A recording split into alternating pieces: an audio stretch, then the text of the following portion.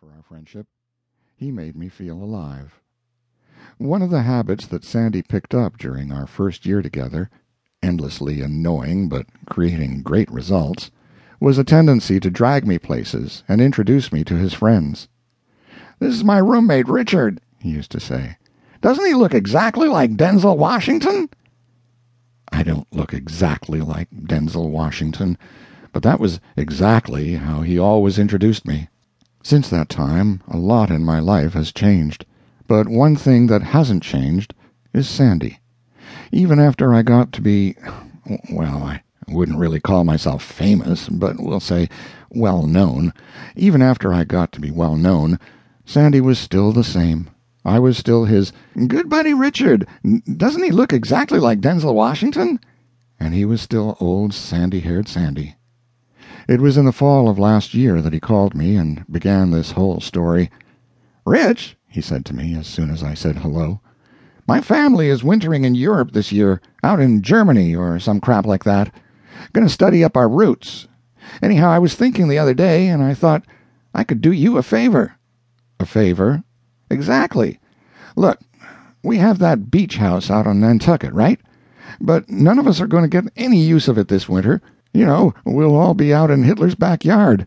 And what I realized is I hate for the place to go to waste all winter. And didn't you say something about writing your next novel? Seems like I remember that. And I thought you'd maybe enjoy staying out there for the winter, for part of the winter at least. Just sort of look after the place and enjoy it." I had no plans for the winter, and Sandy was right about me looking for a place where I could relax and be away from it all and work on my next novel, so I told him it all sounded like a pretty good idea. We worked out the details, and I flew into Boston on Friday, the 21st of November. Sandy picked me up at the airport that evening, and that night we crashed with Shannon, an old friend of ours from Fairfield, who was playing house in a small town outside the city with a nice guy named Guy from upstate New York. We had a pleasant time with Shannon and Guy. Shannon cooked dinner. They shared their wine with us. Guy showed us his license plate collection and his skills on the electric guitar. "It's just a hobby," he told us, as he slung the strap over his head. "Just a hobby, you know, but I enjoy it." And it was nice to see her and fine to meet him. But really, I was ready to get to Nantucket. I wanted to settle in. I wanted to begin writing. I figured we would head to Nantucket when we woke up on Saturday.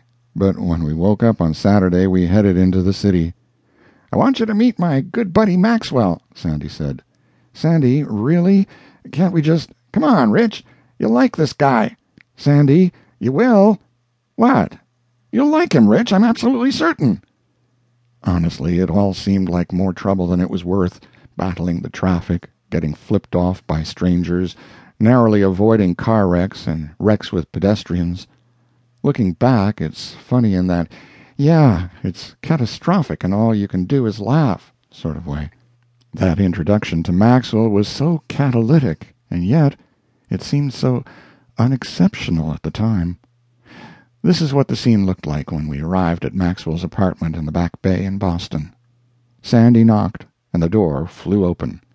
Maxwell stood in the doorway wearing a Beatles T-shirt, ripped jeans, and a magnanimous smile, the kind of mischievous, childlike smile that makes women go all weak.